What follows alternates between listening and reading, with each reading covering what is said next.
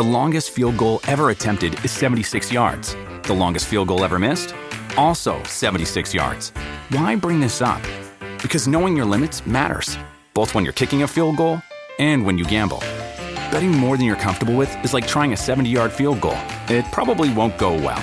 So set a limit when you gamble and stick to it. Want more helpful tips like this? Go to keepitfunohio.com for games, quizzes, and lots of ways to keep your gambling from getting out of hand.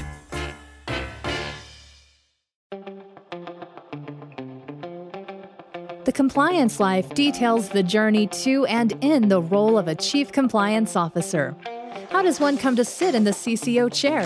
What are some of the skills a CCO needs to successfully navigate the compliance waters in any company? What are some of the top challenges CCOs have faced, and how did they meet them? These questions and many others will be explored in this new podcast series. The Compliance Life is hosted by Tom Fox, and each month he'll present the story of one CCO through 4 episodes. The Compliance Life is a production of the Compliance Podcast Network.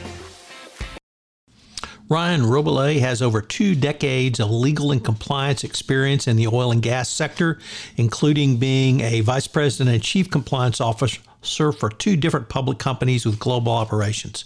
He has a history of providing practical solutions to the business and managing overall corporate and regulatory compliance programs. His compliance experience includes a focus on anti-bribery, anti-corruption compliance, sanctions, trade control, U.S. anti-boycott, reporting to senior management and the boards of directors. In this 4-part series, we look at, in episode 1, Ryan's career path. Was it a roadmap or was he simply along for the ride? Episode 2, the problem of transparency in the black box for compliance. Episode 3, the skill sets needed for the CCO chair. And episode 4, the culture of a company and the role of a CCO in fostering that culture. It's a fascinating exploration of a person who's been in compliance literally since the start of this century, and I know you will find it fascinating, interesting, and very enjoyable. Thanks for joining me, and I hope you'll stay with us for the entire 4-part podcast series. The Compliance Life is a production of the Compliance Podcast Network.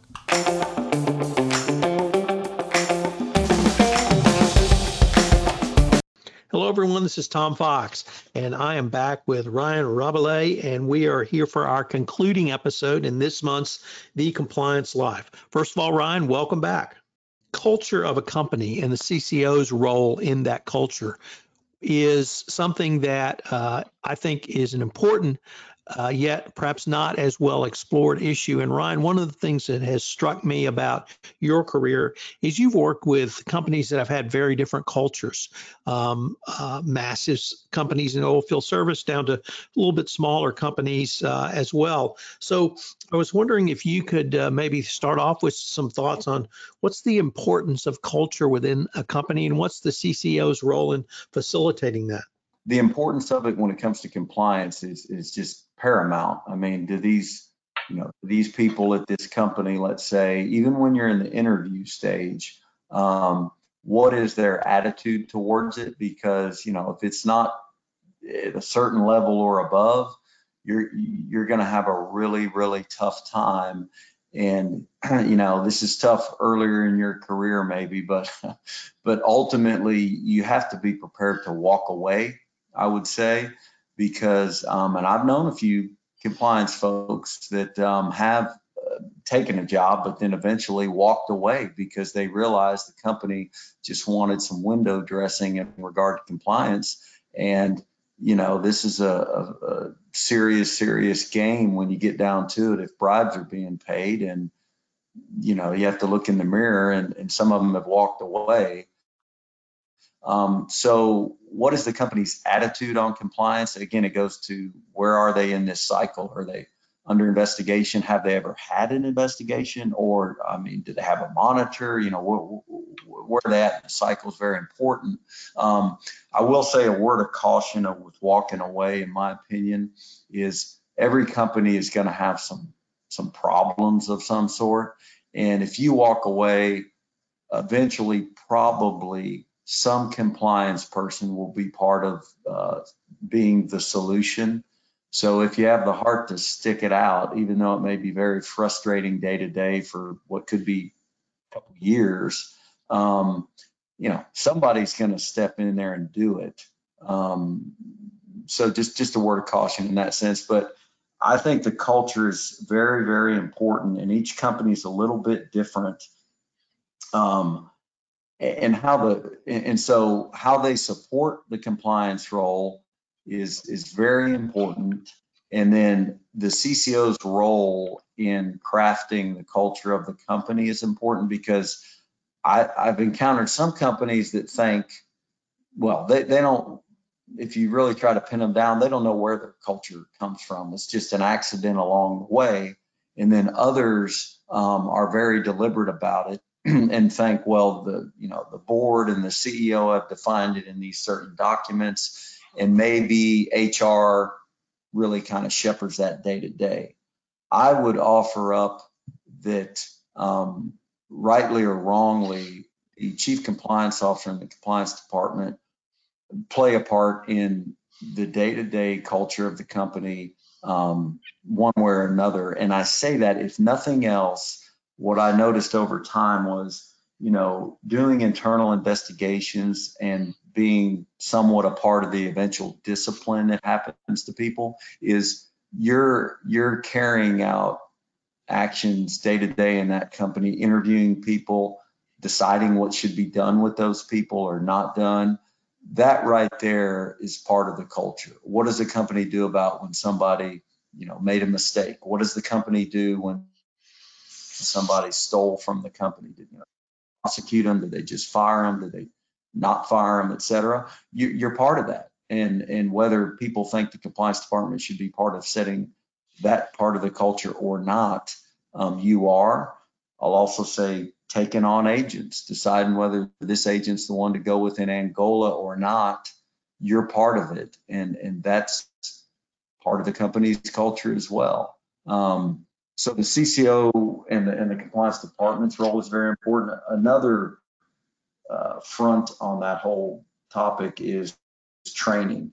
If you, as part of the compliance department's role, are standing in front of a lot of people and talking to them for an hour or two or three or all day, going around the whole company top to bottom, or at least some of it, you're getting more exposure to more employees than almost anybody else.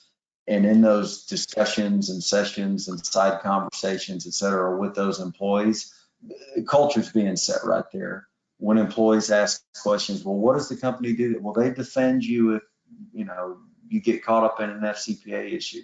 What happens there? Well, you're up there answering questions as the face of the company to these people. That's partly crafting the culture right there. Ryan, what is the role of the CCO in what I broadly call institutional justice and institutional fairness? You talked about compliance being a part of a disciplinary procedure.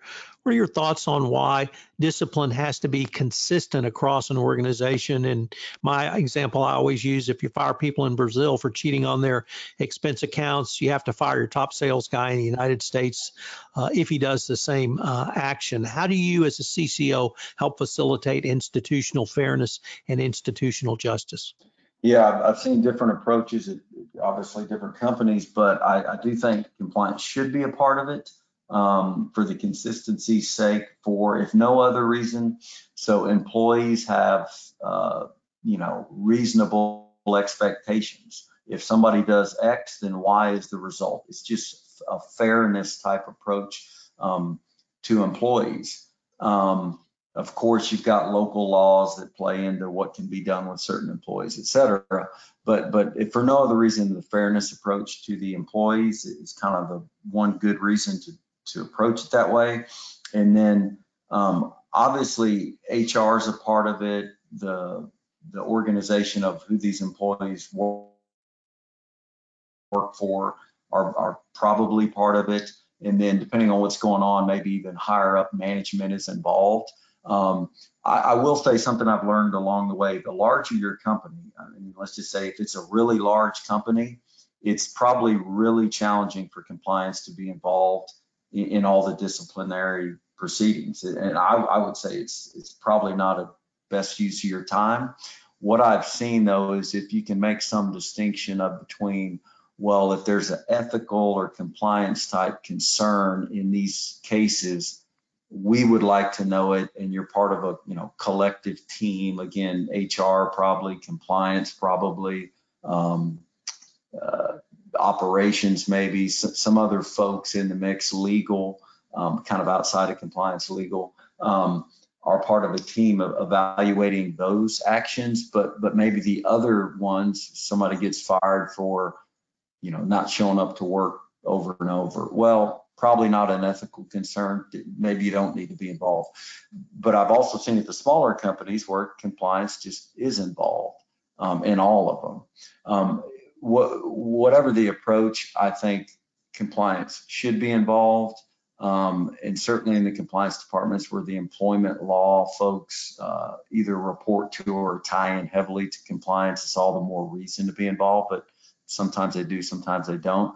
But at the very least, what I think you're really there for, and I say the ethical concerns, is compliance wants to speak up or ensure the correct action is taken in the times that, again, an ethical or serious type compliance issue has been, brought up by an employee, such as, hey, a bribe was paid. I think compliance absolutely needs to have a say in what happens to those employees, or, just certain, fraudulent actions, embezzlement, et cetera.